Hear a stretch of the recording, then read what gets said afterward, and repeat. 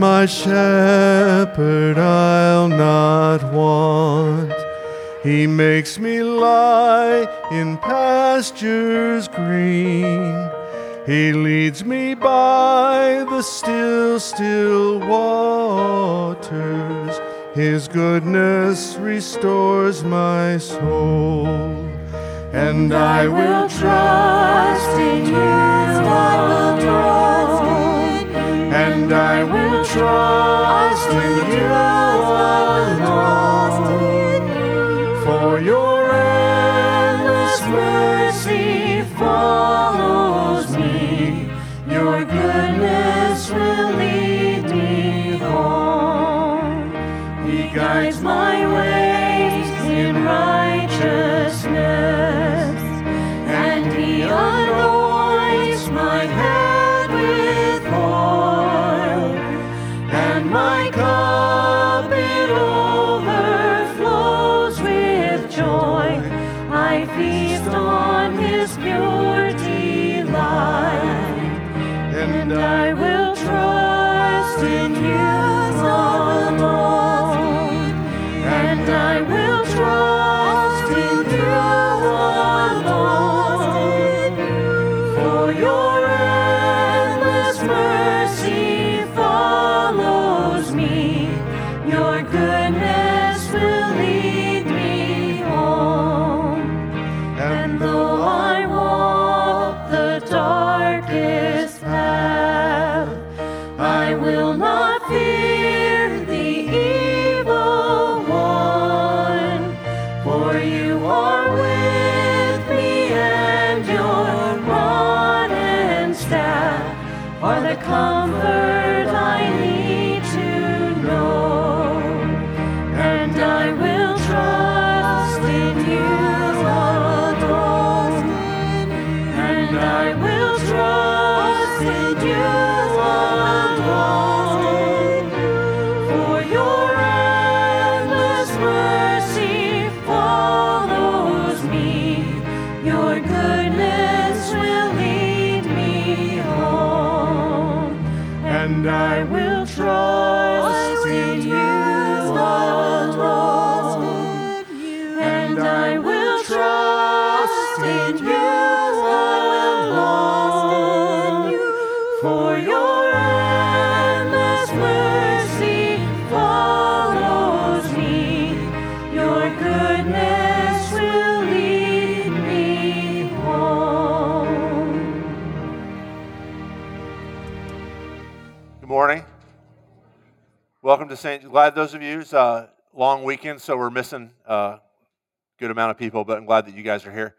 Welcome to whoever's watching us on the live stream, too. If you're watching on the live stream, please do me a favor and shoot me an email or text me. Let me know that you're watching and how we can serve you best. I don't have a ton of announcements. One is that I'm supposed to tell you that a new episode of the podcast that Larry and Chuck and I do, Craving Answers, Craving God, what's the word that you use? Am I allowed to say dropped and it'd be okay? I'm too old to say a new episode dropped, but I don't know what else to call it. So check that out and let Chuck and I and Larry know what you think. And everything's on schedule for today. Confirmation class after the morning service, prayer tonight, and then if you want to participate in the Lewis Bible study, please let me know. That's this Wednesday night at 7 o'clock p.m. Chapter 5 is the chapter you're supposed to read for this coming Wednesday. And if you need a Zoom link, let me know and I can send that out to you. Okay, let's stand and let's pray, and then we'll continue into worship. Father, be with us this morning as we come and we worship you. We all walk in with the shame of our brokenness, but we also all walk in with the, weirdly enough, with the pride of our brokenness as well. And it's so hard to humble ourselves. But Father, we know that forgiveness, repentance and forgiveness and confession is the only way that we can really exist in your presence and in the presence of each other. And so will you give us that this morning? Will you give us the gift of repentance? Will you give us hearts that long to seek forgiveness from you and from each other? Will you give us hearts that long to pass on forgiveness to each other when we're sinned against? It's the work of your Holy Spirit. We can't stir this up in ourselves. So we need you to use your word and your sacrament to do that for us this morning. We pray this in Jesus' name. Amen. Let's continue in the name of the Father, and of the Son, and of the Holy Spirit. Amen. Lord, have mercy upon us. Christ, have mercy upon us. Lord, have mercy upon us. Let us confess our sin to God. O Lord, great God, all holy, Father, most gracious, filled with mercy and steadfast love, we are embarrassed to come before you, for we have rebelled against your wisdom and have gotten into trouble. For we have rejected your fatherly guidance and have gotten lost altogether, and therefore we are embarrassed. To you belongs righteousness, O Lord, and to us confusion of face. O Lord, great God, all holy, Father, most gracious, filled with mercy and steadfast love, incline your ear to our troubles. Hear us when we pour out our sorrows before you. Forgive us, not on the ground of our own righteousness, but on the ground of your great mercy, on the ground of your great mercy in the gift of your Son, Jesus Christ. It is in his name that we pray, for he is our Savior and the mediator of the covenant of grace. Amen. Because of Jesus, God has forgiven all our sin. Hear the gospel of Christ from Psalm 103. The Lord is merciful and gracious, slow to anger and abounding in steadfast love. He will not always accuse, nor will he keep his anger forever. He does not deal with us according to our sins, nor repay us according to our iniquities. For as the heavens are high above the earth, so great is his steadfast love toward those who fear him. As far as the east is from the west, so far he removes our transgressions from us. As a father has compassion for his children, so the Lord has compassion for those who fear him. Amen. Please stay standing for the first hymn.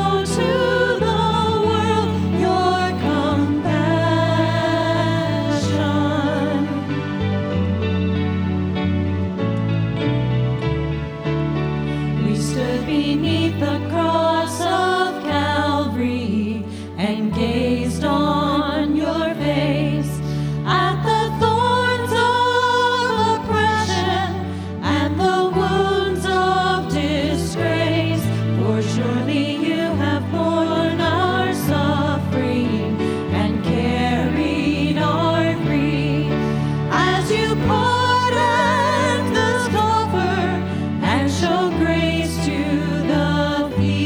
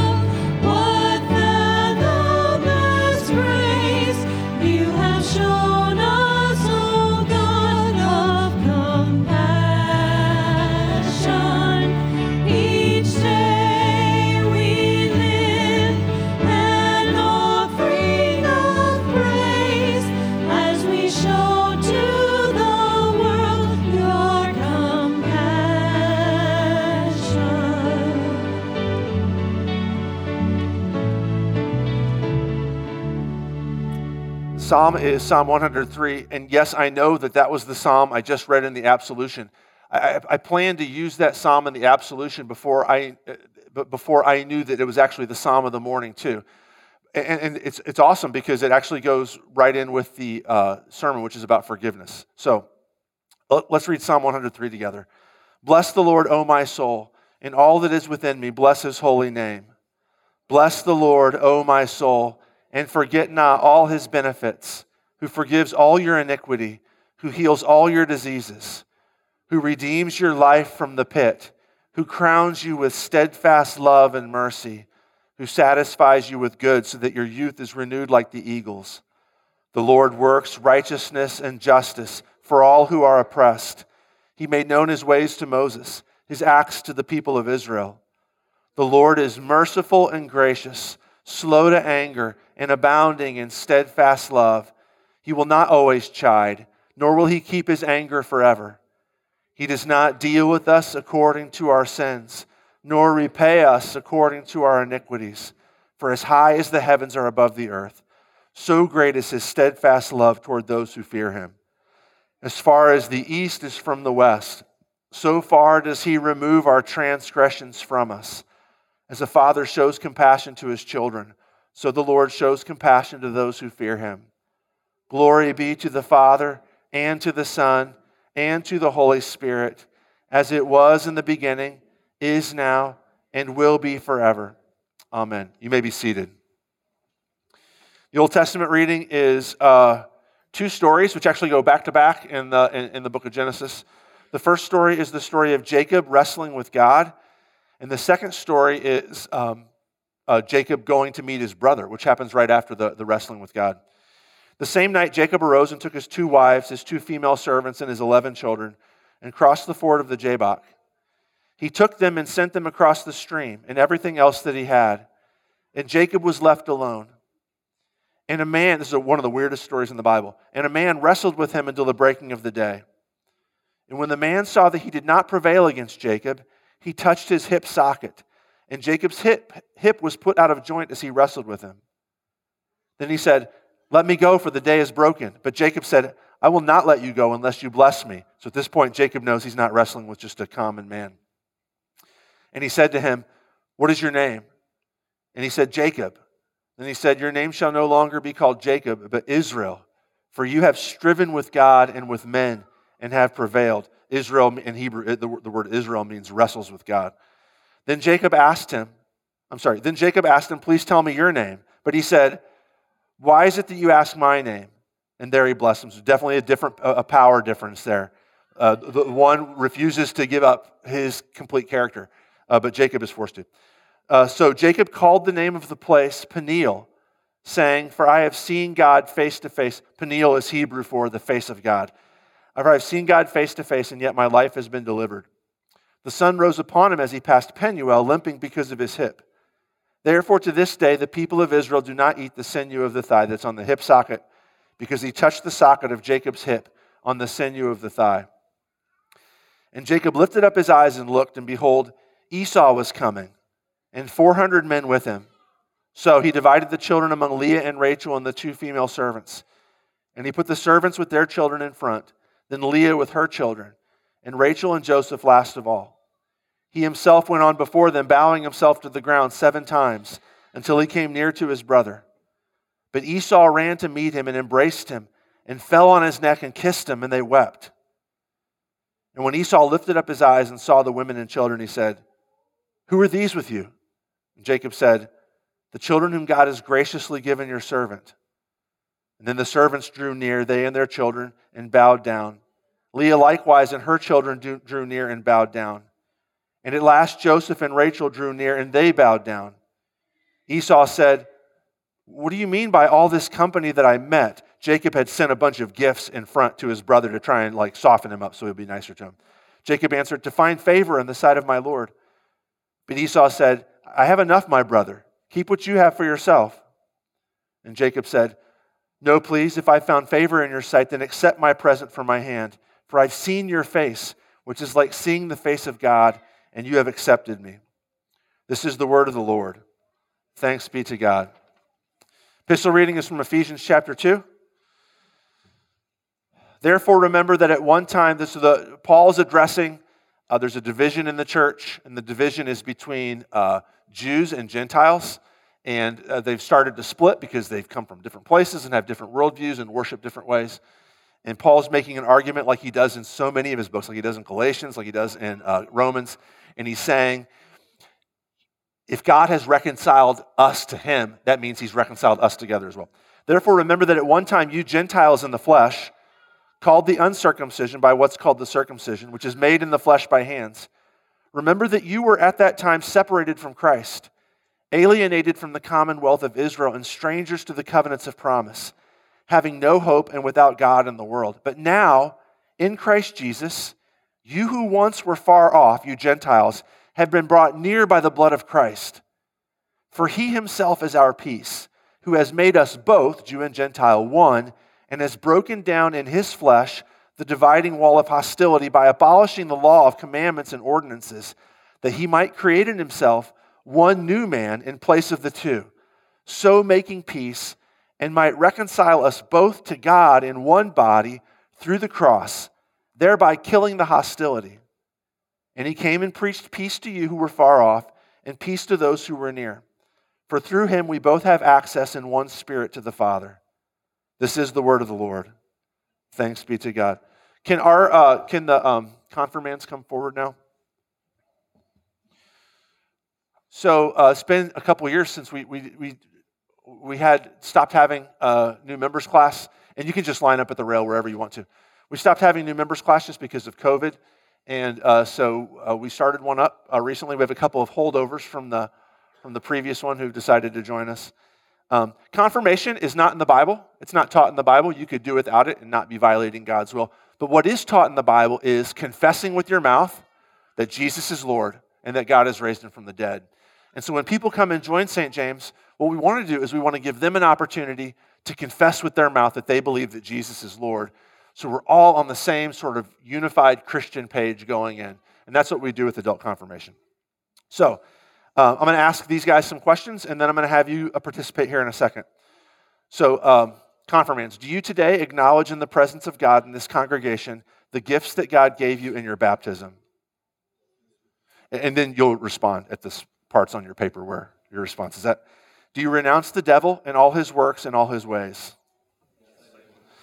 Do you believe in the triune God revealed in the Bible and confessed in the Apostles' Creed? If so, please join the congregation in confessing our faith with that creed. So everybody stand, and we're going to say the Apostles' Creed together now with all of us up here. It's in your bulletin. I believe in God the Father Almighty, maker of heaven and earth, and in Jesus Christ, his only Son, our Lord, who was conceived by the Holy Spirit, born of the Virgin Mary, suffered under Pontius Pilate, was crucified, died, and was buried. He descended into hell. The third day he rose again from the dead. He ascended into heaven and sits at the right hand of God the Father Almighty. From thence he will come to judge the living and the dead. I believe in the Holy Spirit, the holy Christian church, the communion of saints, the forgiveness of sins, the resurrection of the body, and the life everlasting. Amen. You all may be seated. Confirmands, do you hold all the prophetic and apostolic scriptures to be the inspired word of God? Do you confess the doctrine of the Evangelical Lutheran Church drawn from the scriptures as you've learned to know it from the small catechism to be faithful and true? Do you intend to hear the word of God and receive the Lord's Supper faithfully? Do you intend to live according to the word of God and in faith, word, and deed to remain true to God, Father, Son, and Holy Spirit, and his church, even to death? As you continue to hear the Lord's word and receive his sacrament, he who has begun a good work in you will bring it to completion at the day of Jesus Christ. You may all kneel. Janice Wendell, 2 Samuel 22:31. This God, his way is perfect. The word of the Lord proves true. He is a shield for all those who take refuge in him. Nick Shoddy, 1 Thessalonians 5:23-24. The God of peace himself sanctify you completely, and may your whole spirit and soul and body be kept blameless at the coming of our Lord Jesus Christ. He who calls you is faithful, he will surely do it. David Rapp, Deuteronomy 7:9. Know Know therefore that the Lord your God is God, the faithful God who keeps covenant and steadfast love with those who love him and keep his commandments to 1,000 generations. Kai Lukert, Romans 8, 38 and 39. For I am sure that neither death nor life, nor angels nor rulers, nor things present nor things to come, nor powers, nor height, nor depth, nor anything else in all creation will be able to separate us from the love of God in Christ Jesus our Lord. Rosanna Bargan, Psalm 27:1. The Lord is my light and my salvation. Whom shall I fear? The Lord is the stronghold of my life. Of whom shall I be afraid? Rosie Ellington, Matthew 11, 28 through 30. Come to me, all who labor and are heavy laden, and I will give you rest. Take my yoke upon you and learn from me, Jesus says, for I am gentle and lowly in heart, and you will find rest for your souls. For my yoke is easy and my burden is light. William Ellington, Isaiah 41:10. Fear not, for I am with you. Be not dismayed, for I am your God. I will strengthen you, I will help you, I will uphold you with my righteous right hand. Let's pray. Father, we thank and praise you for your goodness in bringing your children, all of us, to the knowledge of your Son and allowing their mouths to confess and their hearts to believe that he is Lord. And now allow them, Father, to continue bearing fruit and grow in grace until that day when you make all things new. Through Jesus Christ, your Son, our Lord, who lives and reigns with you in the Holy Spirit, one God, now and forever. Amen. The Almighty God and Father of our Lord Jesus Christ, who has given you the new birth of water and of the Spirit and has forgiven you all your sins, strengthen you with his grace to life everlasting. Amen. You guys may return to your seat.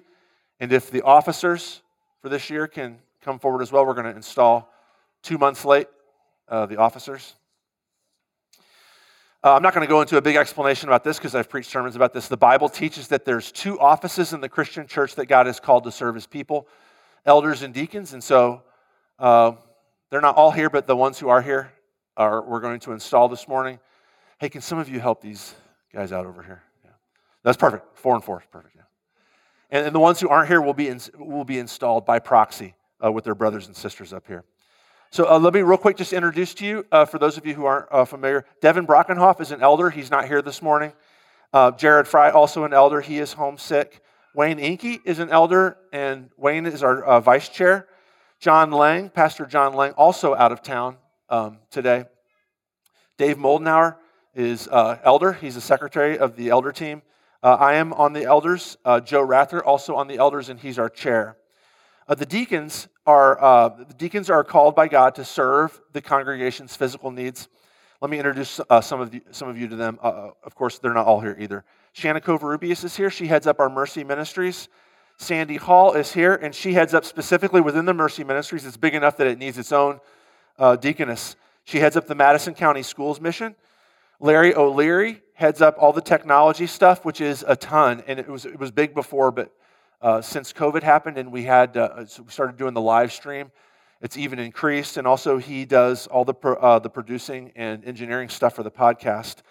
Chuck Rathert is now up here. Chuck is in charge of the music team, and also Chuck oversees the podcast, and he's the host of the podcast. Chuck was on KFUO for 20 years, so you can hear the sweet dulcet radio tones of Chuck's voice if you listen to our podcast. Judy Reese is not here today. She heads up the Altar Guild team. Oh, by the way, these people aren't in charge of all this stuff. All of us are servant leaders. So it's our job, according to Ephesians 4:11, as the servant leaders, to equip you guys for the work of the ministry.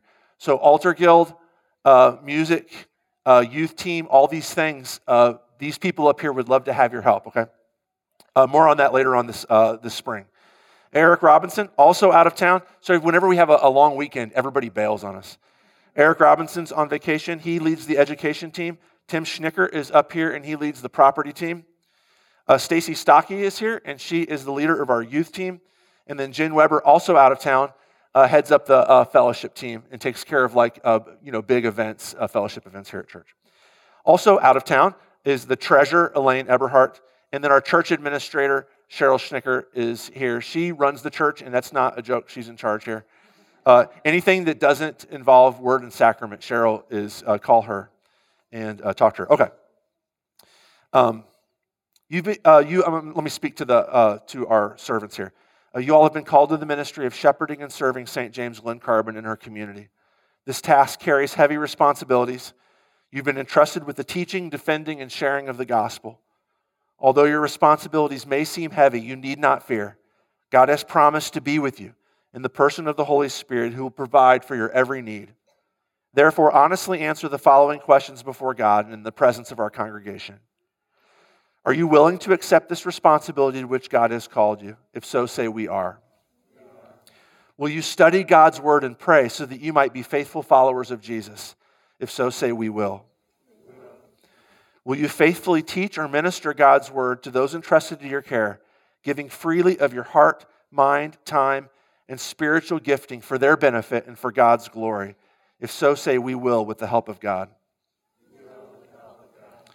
Will you be a proper role model for those observing your behavior, teaching not just with words but with actions? If so, say we will with the help of God.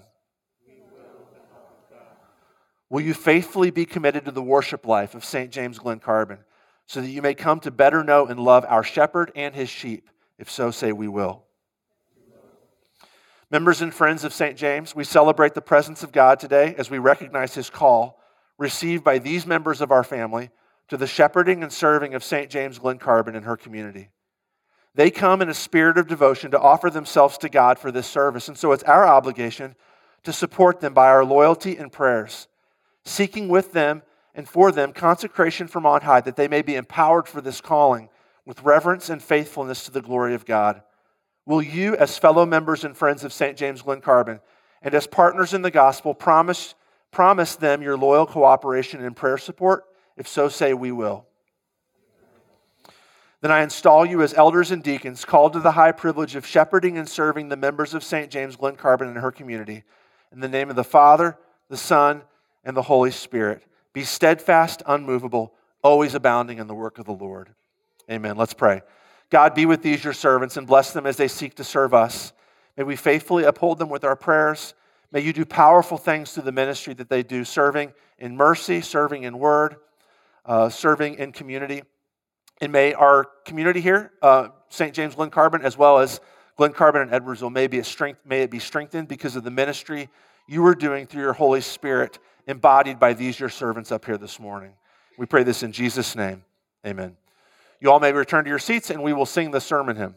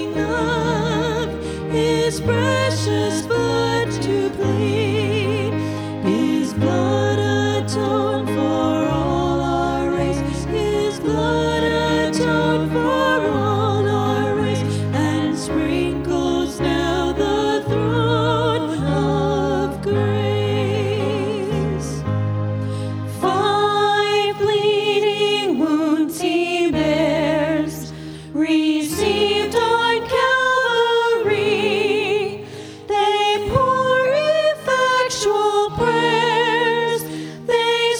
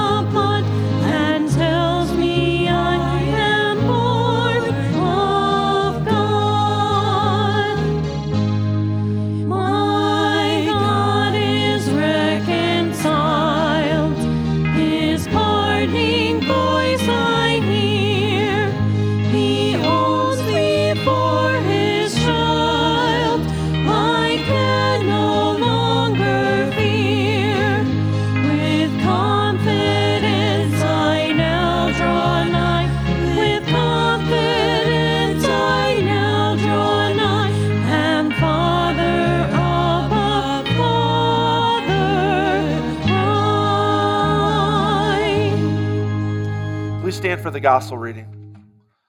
The Holy Gospel according to St. John, chapter 20. Glory to you, O Lord. This is after the resurrection. On the evening of that day, the first day of the week, the doors being locked where the disciples were for fear of the Jews, Jesus came and stood among them and said to them, "Peace be with you." When he had said this, he showed them his hands and his side. Then the disciples were glad when they saw the Lord. And Jesus said to them again, "Peace be with you. As the Father has sent me, even so I am sending you." And when he had said this, he breathed on them and said to them, "Receive the Holy Spirit. If you forgive the sins of anyone, they are forgiven. If you withhold forgiveness from anyone, it is withheld." This is the gospel of the Lord. Praise to you, O Christ. You may be seated. So I'm going to do something I don't normally do. It's not super weird or anything. But I help give a little bit of direction here. I normally try to preach. My normal goal when I get up here is to preach an expository sermon. I want to take a text, and then I want to explain what that text says. And the benefit, of course, of that is that it prioritizes God's Word. God's Word takes precedent. I can't avoid parts of the story that are uncomfortable for me. I just got to kind of dive in and then do it. Sometimes, though, what I want to do is I'm going to preach on a topic this morning, and that sermon is going to be a little bit different. I'm going to preach on the topic of forgiveness, and it's going to be a topical sermon. I'm not going to preach from one text, but I'm going to borrow from a bunch of other texts in the Bible to talk about it.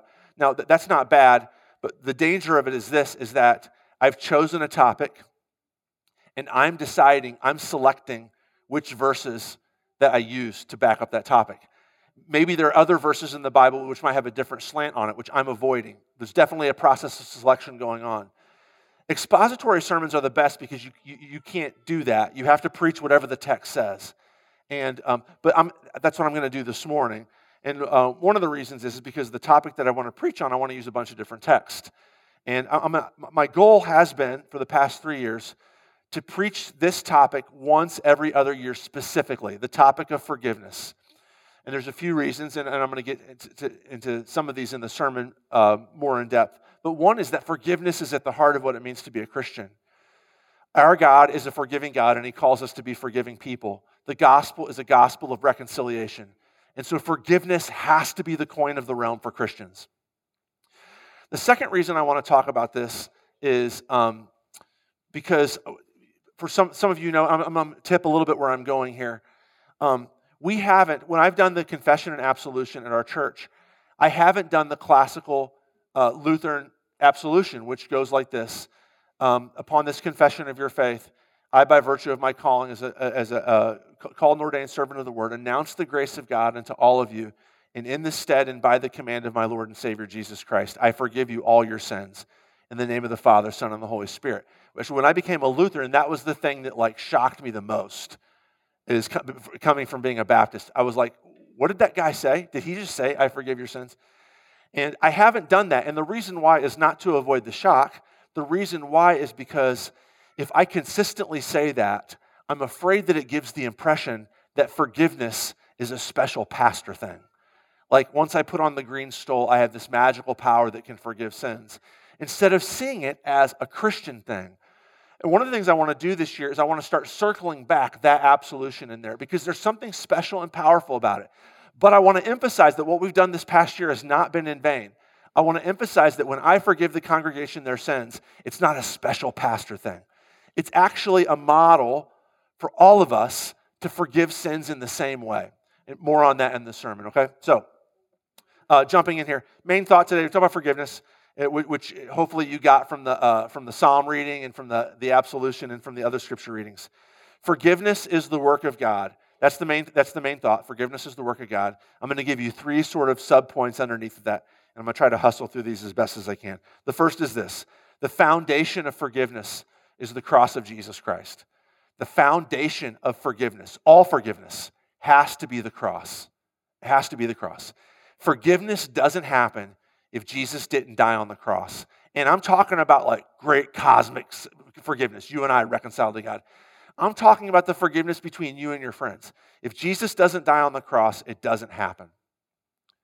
It's absolutely essential that Jesus dies on the cross for forgiveness to happen. Forgiveness is founded on the cross of Jesus Christ. Okay, I've said that enough times. Ephesians 2:16, look at that with me. That was the epistle reading. And I'm going to go to verse 14. He's talking about Jesus. Jesus himself is our peace. And he's talking about two separate pieces that Jesus has made in this text. One is the peace that he's made between us and each other. More on that in just a few minutes. But you can't get there if you don't start with the peace that God has made between us and himself through the blood of Jesus Christ. Verse 16, God wants to reconcile us both to God in one body through the cross, thereby killing the hostility. Reconciliation to God only happens because Jesus died on the cross. In order for the hostility between us and God to die, God himself had to die. Forgiveness doesn't happen if Jesus doesn't die. All right. Now, some of you are going to think and say, and I think this sometimes too, why though? Like, why would Jesus have to die for God to forgive my sins? Like God, can't he be like the biggest God? Can't he be the big person in the room? Can't he just be like, you know what? I'm just going to overlook it. I'm just going to forgive you guys. I'm just going to say, you're forgiven. He could not do that. And the reason why, so actually this is a pretty common thing for unbelievers to think. It's also a fairly common thing for some Christians to think, is that this is what forgiveness is. God looks at your sins, and he looks at the gap between you and him and just says, it's cool. You guys are fine. I forgive you. There's an Eastern Orthodox scholar, and her name is Frederica Matthews Green. She's a really good scholar. She's married to another really good Eastern Orthodox scholar. But she says this about forgiveness. She says, for the early church and the Eastern church until today, there never was any question about it. We just believe that God forgives us. Okay, so far so good. He forgives the sin.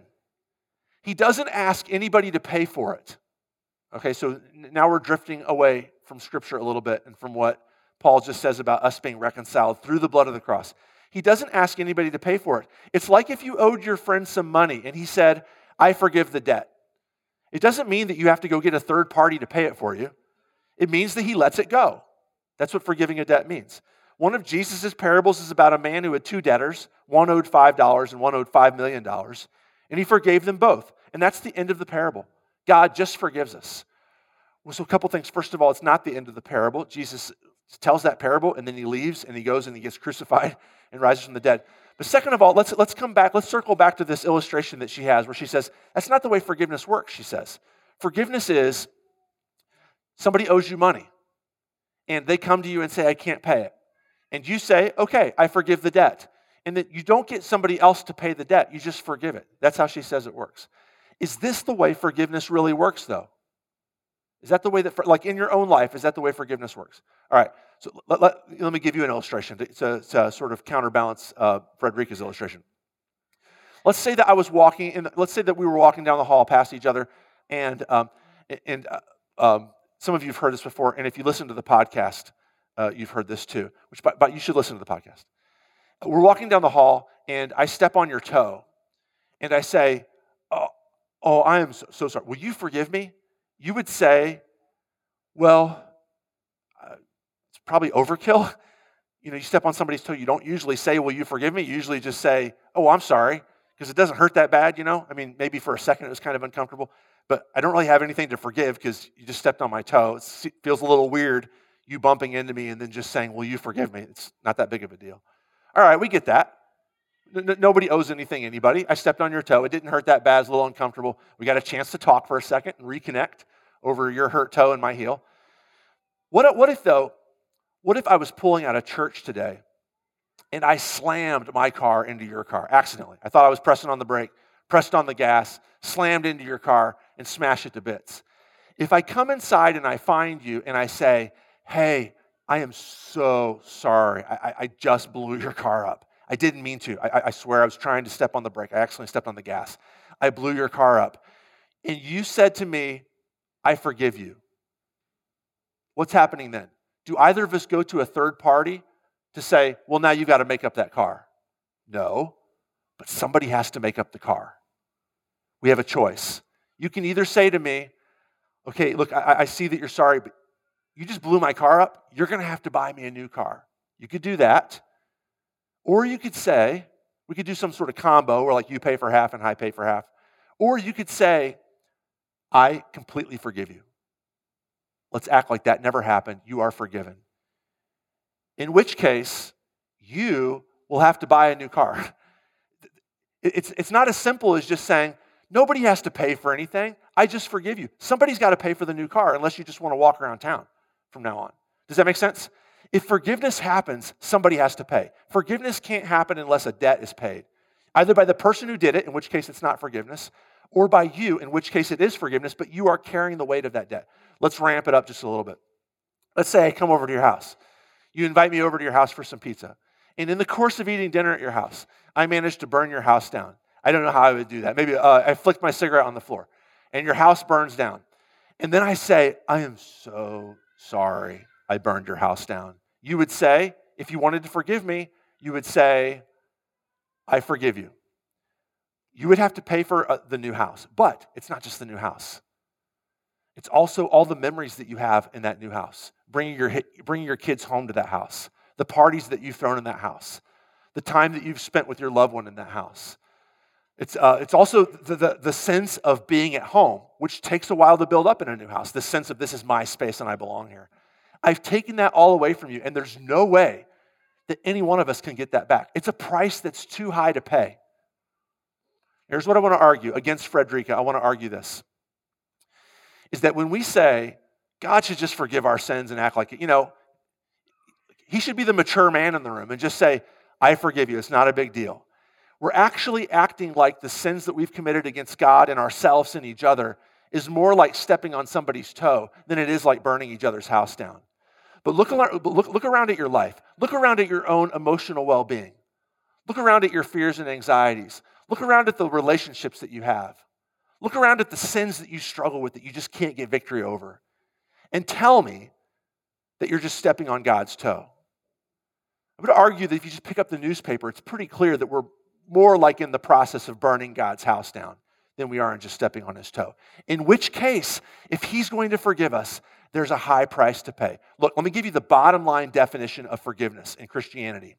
Forgiveness is bearing on your own shoulders the weight of a sin that somebody else ought to bear, but you're choosing to carry it for them. I've committed horrible sin against Angela in my life. She has chosen, in order to forgive me, to carry those sins on her shoulders and not make me be punished for those sins. That's what forgiveness is. The only way that price can be paid is if God himself gives up his life for it. The cross isn't some sort of weird barbaric ritual that's meant to illustrate the cosmic love of a creator God who longs to be reconciled to his people. It's actually the only way to make him right with us. It's the only path that he had, was his own death. Now, we'll talk later on about his own resurrection, super important part of the story. But it is the foundation of forgiveness is the cross. We're called on, here's the second move, we're called to pass this forgiveness on to each other. God pays the ultimate cost. Like the parable that she illustrates. Actually, $5 million is underselling it. We talked about this in the summer. Remember this parable from Mark? What Jesus said, like the 10,000 talents, it's actually like $500 trillion. It's way more than like the annual income of the Roman Empire. It's basically Jesus in the parable saying, one guy owed another guy $1 gazillion, and the other guy said it was okay. The other guy, it's not just okay, right? The other guy lost $1 gazillion. He gave $1 gazillion to this guy and then doesn't get it back. He has to eat it. The point of that parable is, yes, God eats our sin. He carries the weight of it. He carries the cost of it himself. But the other point of the parable is this, is that now, being liberated from that massive financial debt, I've got the funds, not my funds, they're the funds that Jesus gave me when he died on the cross. I've got the funds to forgive your debts. And in order to realize what it means to live the life of salvation in God, we have to be forgiving each other. This brings us to the second point, which is this. The author of forgiveness is God. The foundation of forgiveness is the cross, but the author of real forgiveness is always God. Ephesians 2, go back to verse 13. But now in Christ Jesus, you who once were far off have been brought near by the blood of Christ. There's the blood of Christ again.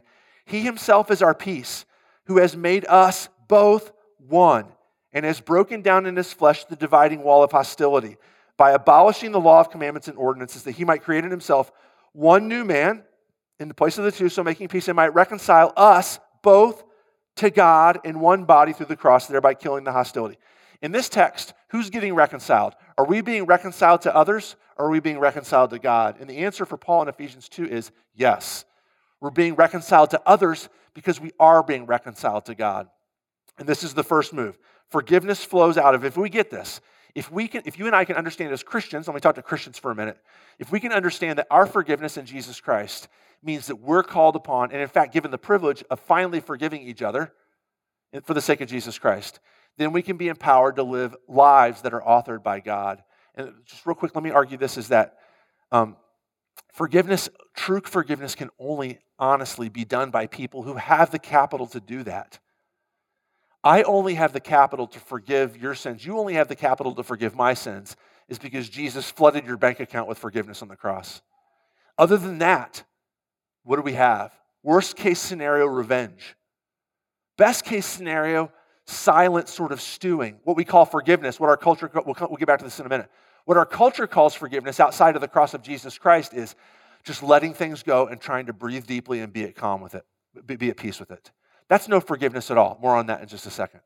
The only way I can truly look at you and say, or you can look at me, that's probably, I sin against you guys way more than you sin against me. The only way you can truly look at me and say, Aaron, I forgive you, is if you know that my sin has been covered up by the blood of Jesus. Your sin's been covered up by the blood of Jesus, and you've got all the capital in the world to forgive me, and you don't lose anything because he's paid that, whatever that $10 gazillion in debt was. 3 things here, real quick. Forgiveness, underneath the category of forgiveness is authored by God. First, forgiveness flows out of justification by faith. Those of you who are Protestants, those of you who are reformational people, especially those of you who are Lutheran, we believe that justification is by faith alone. And what we mean by that is that there's nothing good inside of us.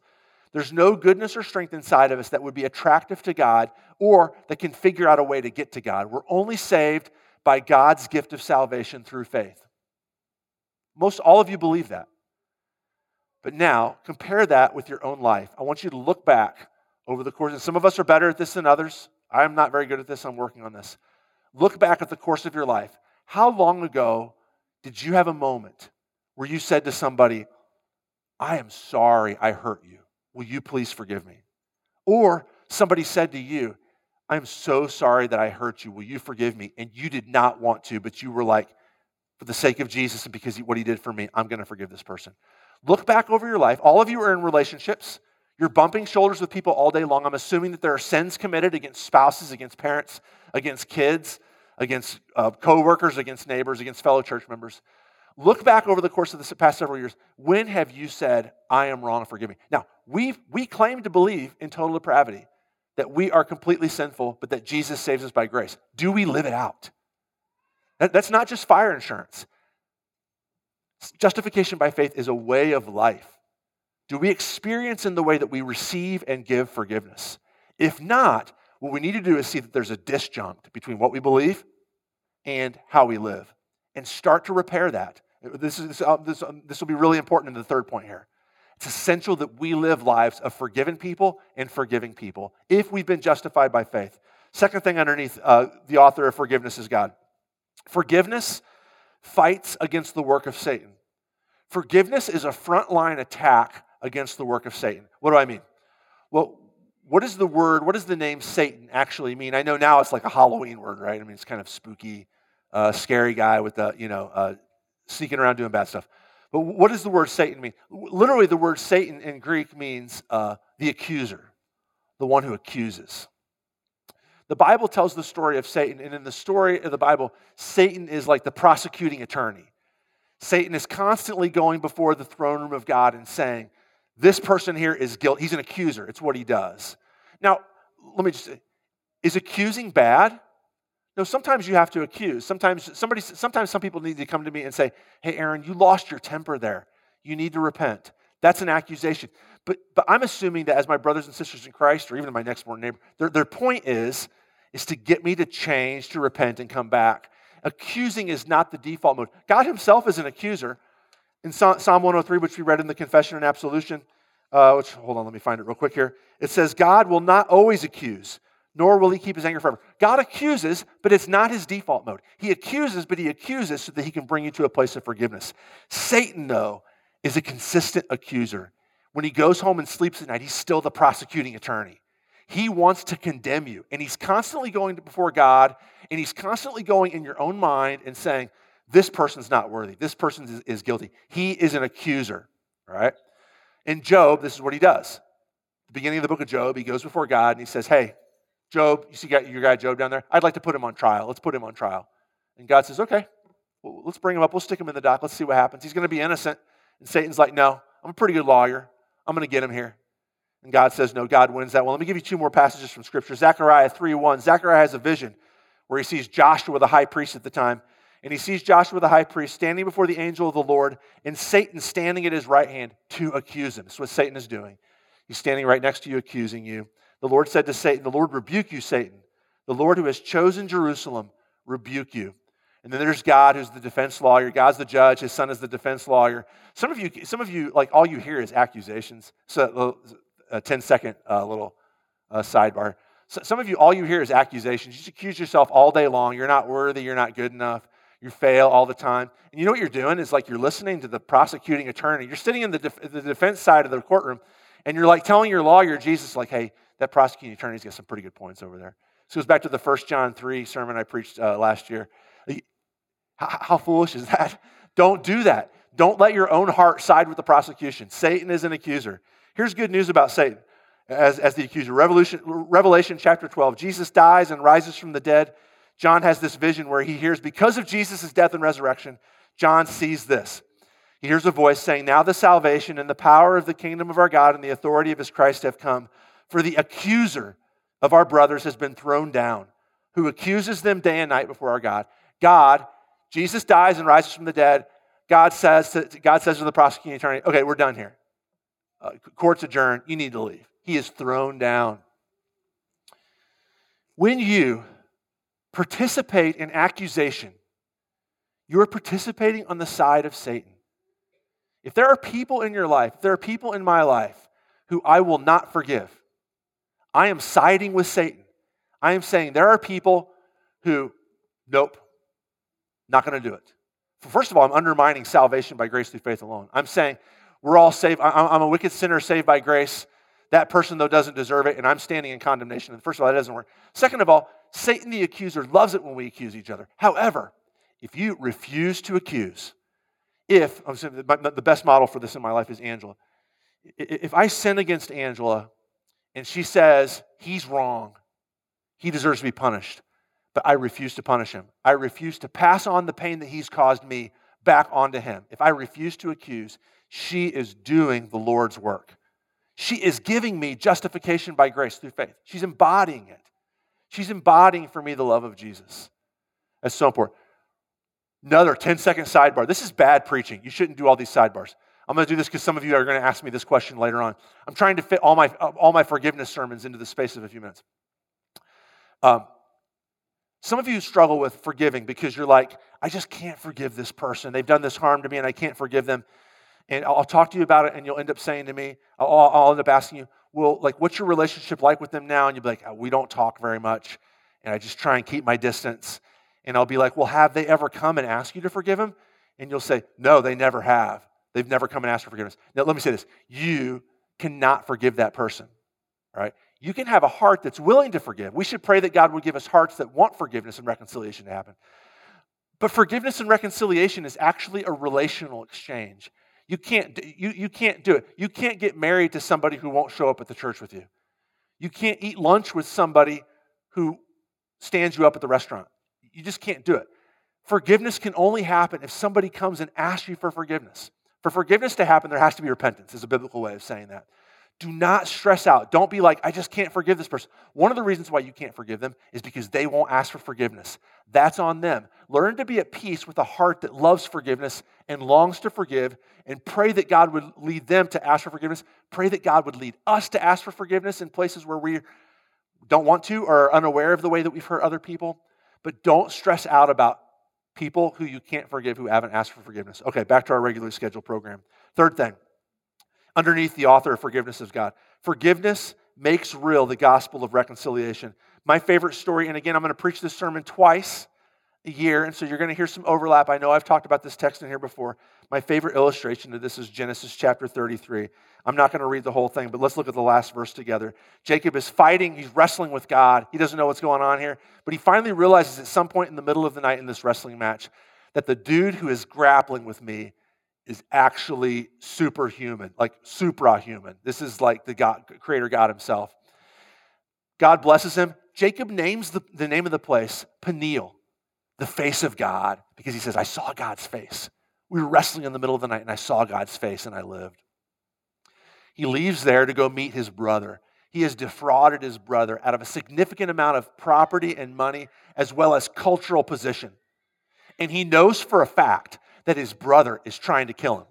He knows that because the last time he saw his brother was running behind him trying to kill him. He leaves, runs away for 14 years, finally decides, I've got to go back.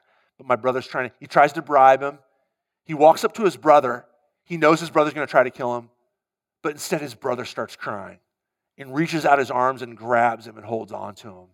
And Jacob says this, and look at the last verse of the Old Testament. Jacob says this, I've seen your face, and it's like the face of God. Now, who better has the ability to say what the face of God looks like than the man who just 12 hours previously saw the face of God wrestling with him?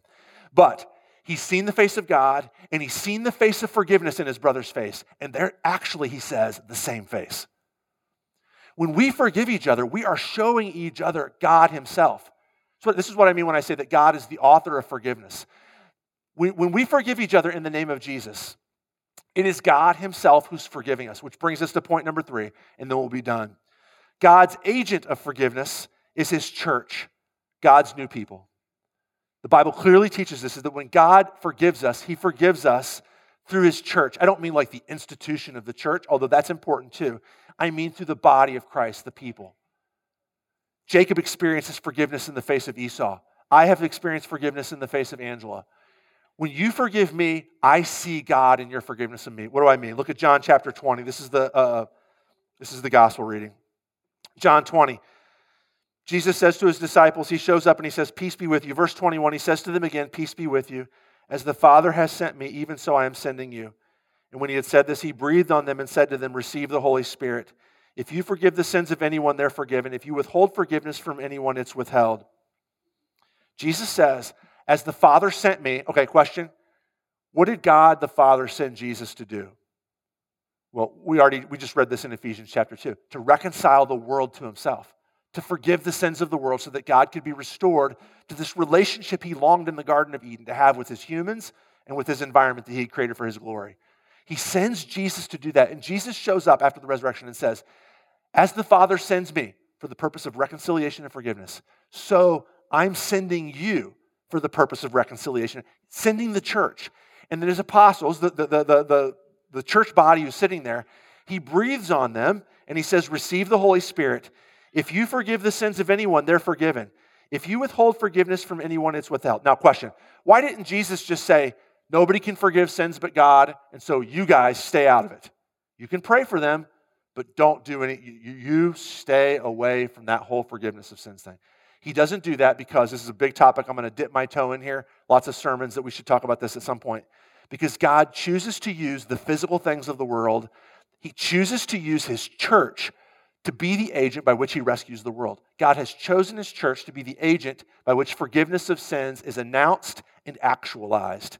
It is his church that does this. Some of you grew up in churches where the negative aspect of this doctrine was emphasized, but you believed in it. Those of you who grew up not in Lutheran church, but I grew up in a Baptist church, and we had what we would call church discipline, and it went like this. I'm going to quote from Matthew chapter 18. If your brother sins against you, go and tell him his fault between you and him alone. If he listens to you, you've gained your brother. That's good.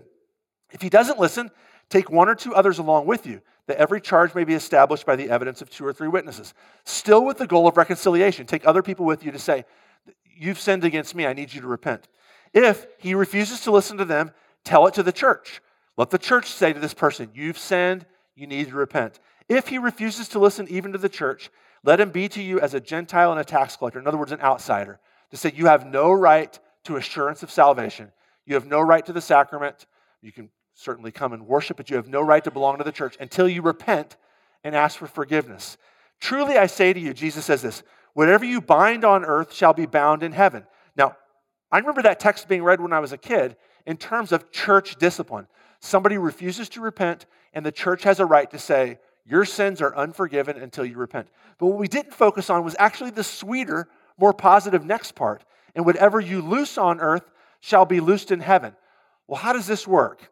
How can the Christian church forgive people's sins, and it's actually God himself doing it? Well, he goes on to say, again, I say to you, if two of you agree on earth about anything they ask, it will be done for them by my Father in heaven.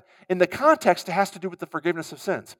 For where 2 or 3 are gathered in my name, there am I among them. I know that's a sweet devotional thought.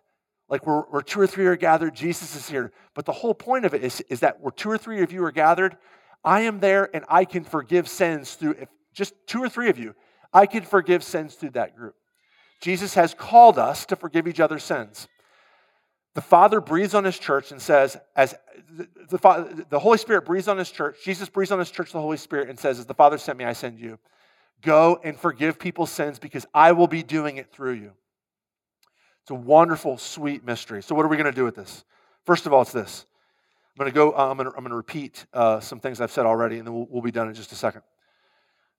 When Angela forgives me, look, let me say it this way.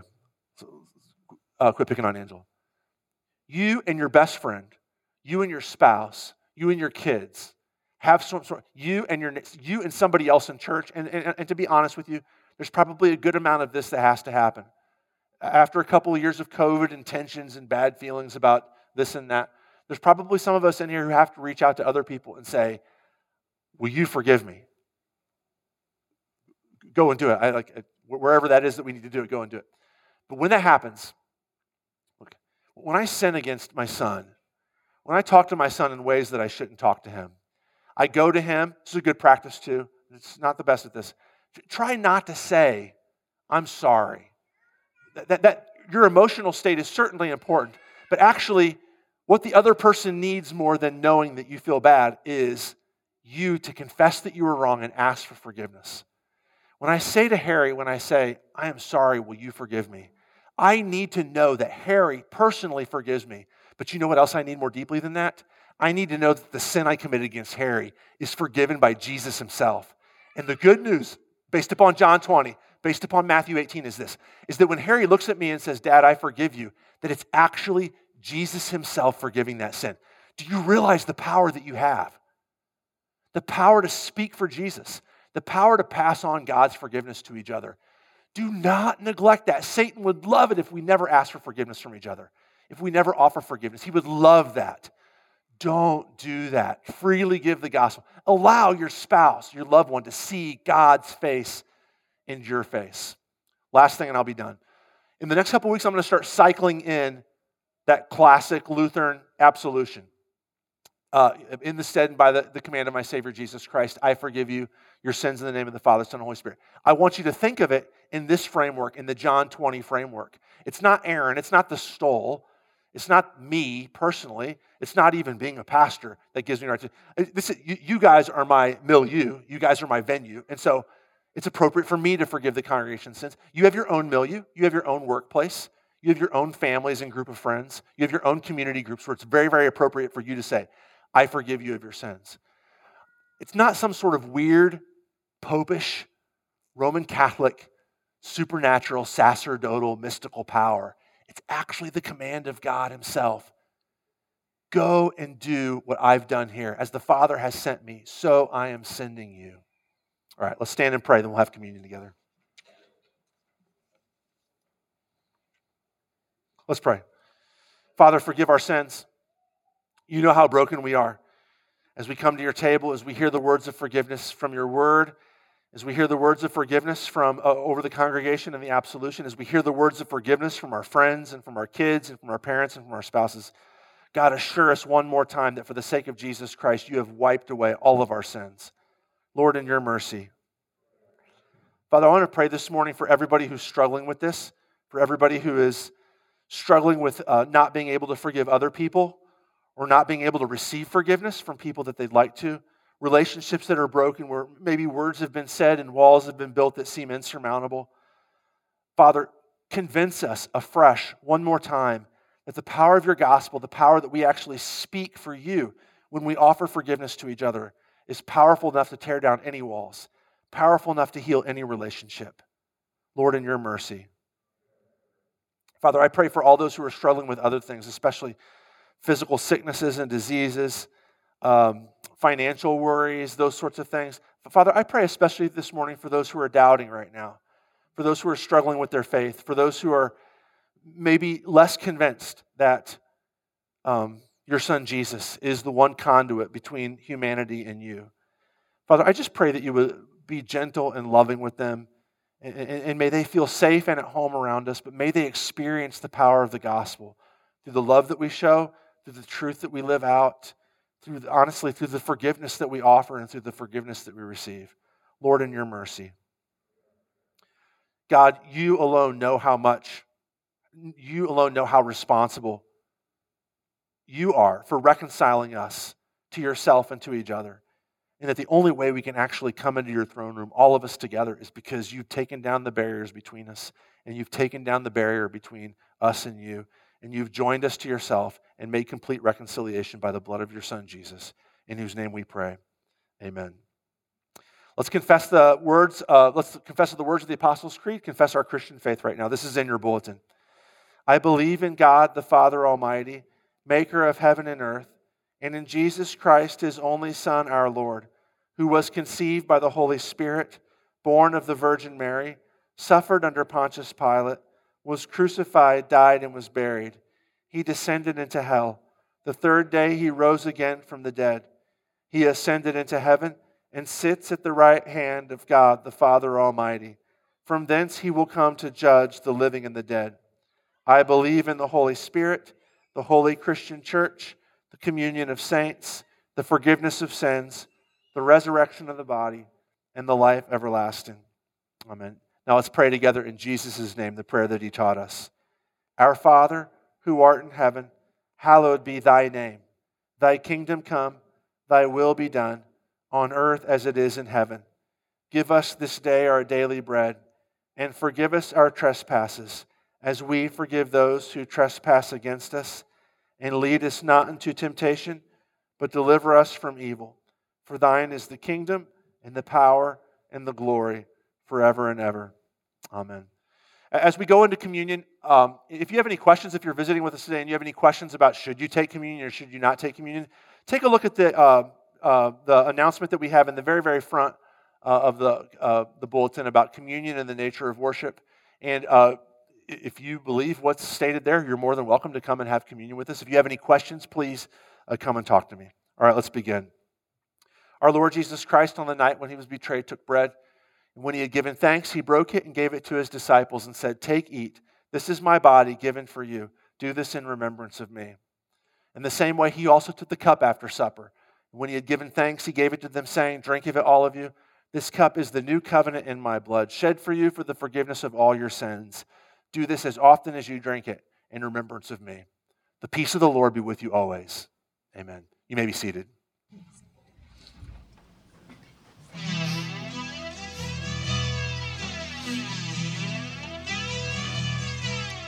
We are one in the Spirit. We are one in the Lord. We are one in the Spirit. We are one in the Lord. And we pray that all unity may one day be restored. And they'll know we are Christians by our love, by our love. Yes, they'll know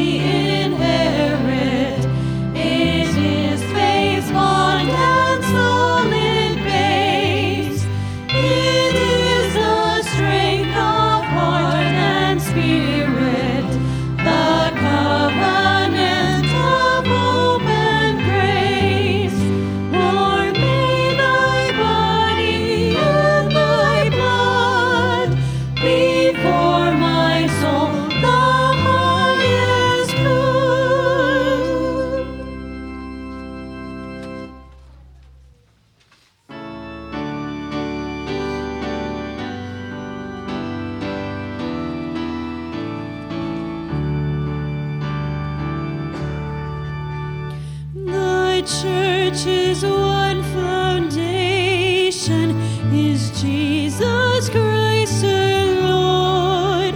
She is his new creation by water and the word. From them he came and sought her to be his holy bride. With his own blood he bought her, and for her life he died. Elect from every nation, yet one are all the air. Her child of salvation, one Lord, one faith, one birth. One holy name she blesses, partakes one holy food, and to one home she presses with every grace endued. Though with a scornful wonder the world sees her oppressed, by schisms rent asunder, by heresies distressed, yet saints their watch are keeping, their cry goes up how long, and soon the night of weeping shall be the morn of song. Through toil and tribulation and tumult of her war, she waits the consummation of peace forevermore, till with the vision glorious her longing eyes are blessed, and the great church victorious shall be the church at rest. Yet she on earth has union with God the Three in One, and mystic sweet communion with those whose rest is won. Oh, blessed heavenly chorus, Lord, save us by your grace, that we, like saints before us, may see you face to face. Please stand. And now may this true body and blood of our Lord and Savior Jesus Christ strengthen you and preserve you and keep you in the one true faith to life everlasting. Depart in Christ's peace. Amen. Lord, now let your servant depart in peace according to your word. For my eyes have seen your salvation, which you have prepared before the face of all people, to be a light to lighten the Gentiles, and to be the glory of your people Israel. Glory be to the Father, and to the Son, and to the Holy Spirit, as it was in the beginning, is now, and will be forever. Amen.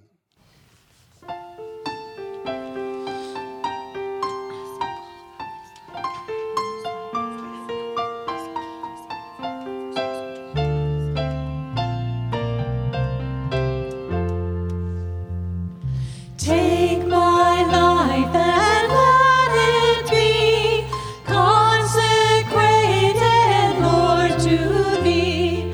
Take my moments and my days, let them flow in ceaseless praise. Let them flow in ceaseless praise. Take my will and make it thine.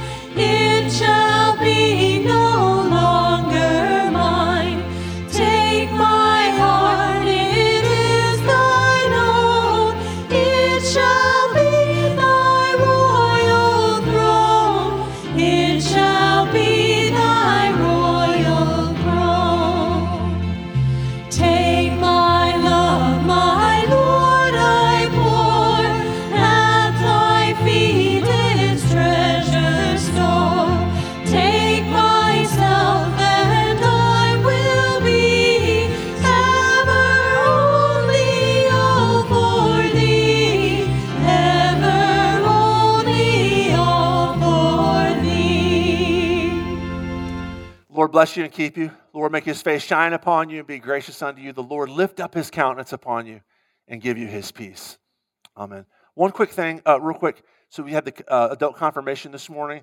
We are sometime early March, we're going to start a new members class. Please let me know if you'd like to be involved with that. Second thing, look around and find people that you haven't talked to in a while and go work on that relationship. Build a foundation that you can exchange forgiveness with other people. Go in peace.